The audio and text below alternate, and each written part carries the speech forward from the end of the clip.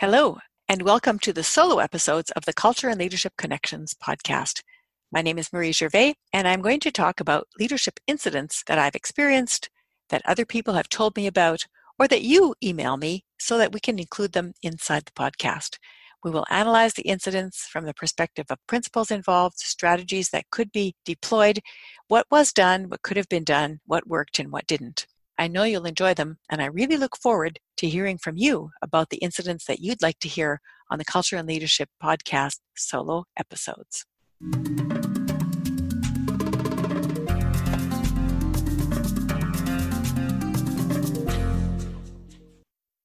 This is the first in a series of 3 incidents where I'm going to talk about leading when you have no power. And in this first one, I completely failed the mission. And I want to show how even when something goes very badly, you can find a way to learn from the situation and move back into it. The other 2 incidents do not involve me.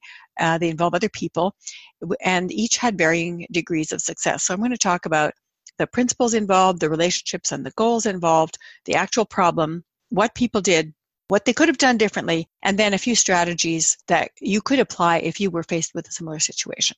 So this one is about a context where I was hired as a contractor into a tech situation where I would be writing curriculum. I was the only non-tech person. I was the only woman on the team.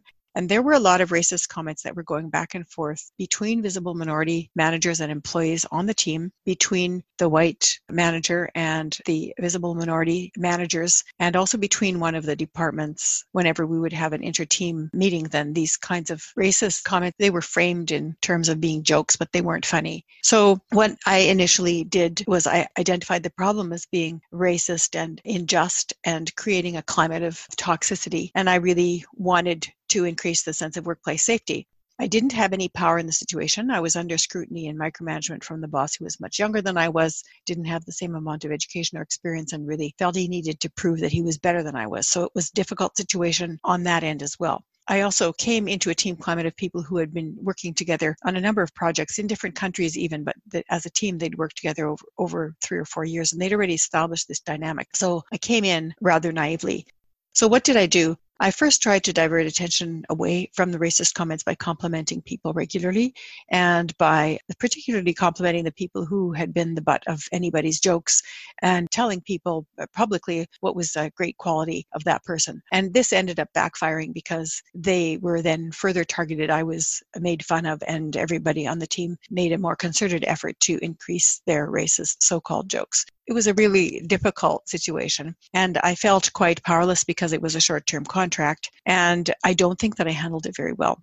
So I'm going to just talk a little bit about the principle, what I actually did, and what I could have done differently and how. So the principle is that this is a situation of psychological workplace safety that's undermined, and racist jokes are always poisonous, and they indicate that there is high social dominance on a team. So when you have a lot of sort of alpha male type people who think that they need to prove that they are better than everybody else and consistently beat others down, then that's a sign of social dominance. You'll also see social dominance in the way people enjoy hurting each other's feelings, and that given, the opportunity to gain or choose to hurt someone.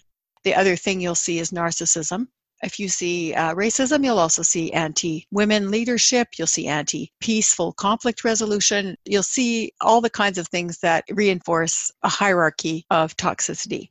So that's the analysis of the situation. But the principle is that injustice and racism is an injustice. It cannot be allowed to continue. And toxicity in a workplace needs to be addressed, or it simply gets worse. Now, the other piece that you need to think about in analyzing this is that people who have high social dominance, as the men in this group did, are dangerous. If you are seen as not conforming to what they think you should be doing, they'll crush you and they'll crush other people. So you have to think about what you're going to do so that you don't make things worse. What I actually did was just to shut down emotionally. I felt very triggered by it, and I just felt there was nothing that I could do, and I was completely cut off from any type of avenue to successfully resolve this problem. And when I tried to talk to a couple of the women in other departments, they were not interested in talking to me because I wasn't a full-time employee. I was just a subcontractor for a piece of the contract. And knowing the political climate, they didn't want to be involved with me in any way, even though it was just overtures of friendship.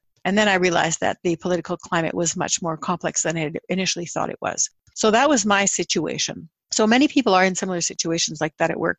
What I could have done is a number of different strategies that I'm going to suggest to you, and then I'm going to tell you why I didn't do them and how I could get past that in the future if I ever face this again, and how you can use this learning. So first off, what you could do is to combat the racism by building a climate of safety quietly over time. So discreetly and quietly tell people things that you appreciate about them so that you can build up some social capital, but don't do it publicly like I did, which caused everyone to be in a worse situation.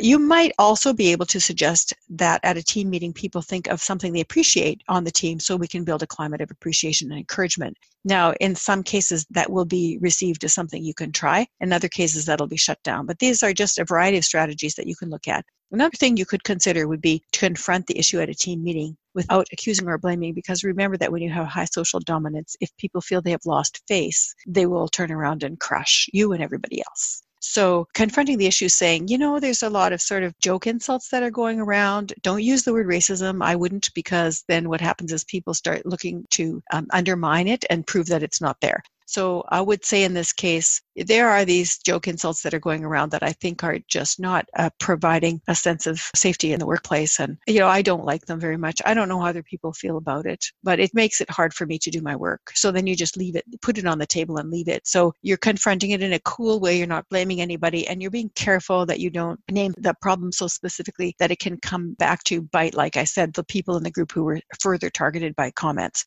So that's another thing you could do. So that's confronting the issue publicly, but in a way that points to how you feel about it and how you're open to the fact that you might have misunderstood it, but it's interfering with your capacity to work effectively. Another thing you can do is to speak confidently to each of the people who seem to be the perpetrators of the jokes, and say how those comments affect you. So I could have said, so-and-so, when I hear these types of comments from you, I feel it's really undermining the sense of safety and ability for people to do their work. Everyone's watching their back when they hear these types of things. You may think it's funny, but it doesn't feel funny. So I could have done that to each of the perpetrators, the three who were the worst. I could have done that privately, but confidently and quietly, and again, in a way that I just, I might even say, it might just be me. I might just be misunderstanding that, but that's how it affects me. And then just leave it. Don't expect an apology or a change of behavior. Just know that you have spoken it and it's been heard. Another thing you can do is to say nothing but document the incidents and then file a complaint.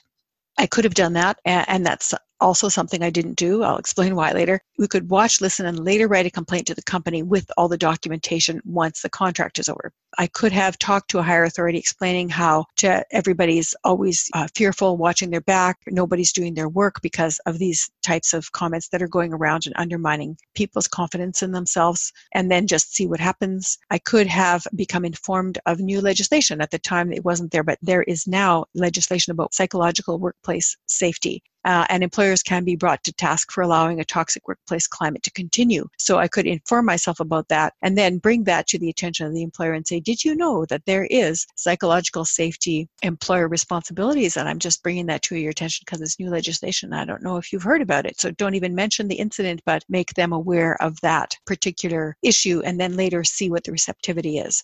You could also just ask yourself if it's worth it and just look for another job, which is what I did. I thought, this is not worth it. It's not working for me or for them, and I'm going to get another job. I already had another job. I just didn't think it through when I accepted it. I should have thought it through more carefully. But of course, that's always in hindsight. The other thing is to remember that those people who actively confront a bad behavior, either privately or in public, are likely to be typically targeted further, but they feel more confident and strong because they spoke their truth to power. And so although the results that happen to them are typically not enjoyable, the thing is that they spoke their truth. And because they were able to speak their truth, they felt much stronger about it. And they then were able to go on to other circumstances and be strong. So the thing is, I didn't do any of those things. And I actually felt quite ashamed that I didn't, because I feel very strongly about problems with racism in the workplace and have had to deal with them in other circumstances before and was much more effective. For the longest time, I just felt ashamed that I hadn't dealt with it. And so I eventually came to the conclusion that I had an emotional trigger. So I asked myself what that emotional trigger was. And this is really critical because if you are facing an incident that you seem to be unable to resolve, it's probably attached to some trigger somewhere from your life. And if you think about it and say, what could that be? I wonder where that came from. Eventually it will come to you. And it did come to me. So the trigger was that when I was a child, I was bullied by a person who was really similar to the white boss who was so intimidating in this particular incident. And he wasn't the only one. The others were also intimidating, but he was the one who particularly triggered me. And he was the one I was directly reporting to him. So I realized that there was this emotional link and that as a child, this 10-year-old boy had been beating me up when I was 6. And it took a while until the problem was resolved. And I just felt very tiny and small. And the trigger reminded me in some way emotionally of what I'd experienced at that time with this one bully. And once I realized that, I thought, that was a reaction of a child to a situation. I'm an adult now. I don't have to react the same way. And I felt quite a bit freer after that. And I thought, you know what? I do not have to be shut down by this. I don't have to accept to be intimidated. I'm a perfectly competent adult with a lot of experience, education, and capacity. And I can certainly move into a situation and be calm and explain it and continue to work quietly towards its resolution without being emotionally triggered. And I really felt freeing and allowed me to confront some other circumstances that I was facing in my life that were not the same, but that could have also been linked to that trigger of being beat up for almost a year by a bully on my street.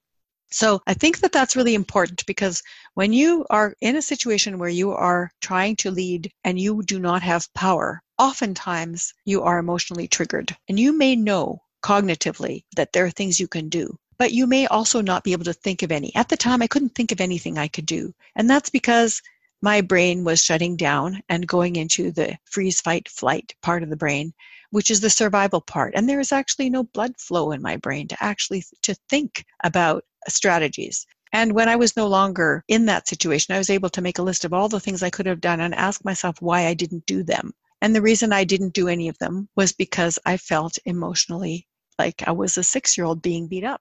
Everybody was suffering in that circumstance. But there were other circumstances that as a child where I would very courageously faced people who were doing things that were wrong. And in some cases, I was targeted again. And in other cases, I actually won my case. So I was just sort of surprised that I wasn't able to deal with this.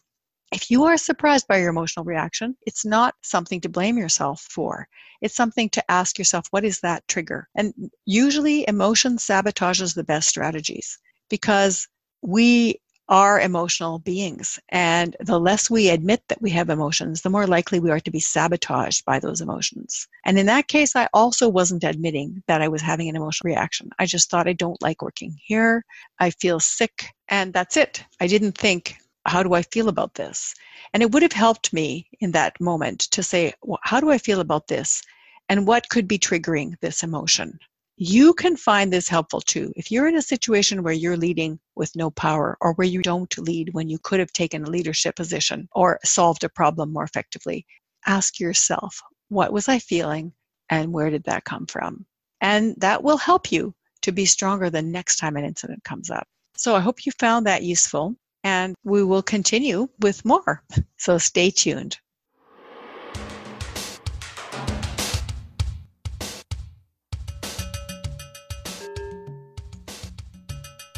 Thank you for listening to the solo episodes of the Culture and Leadership Connections podcast. I hope you enjoyed this one and that you will consider submitting one of yours to marie@shiftworkplace.com so that everyone can benefit from learning from your example. Thanks again for listening, and may Culture and Leadership Connections continue to guide and inspire your day.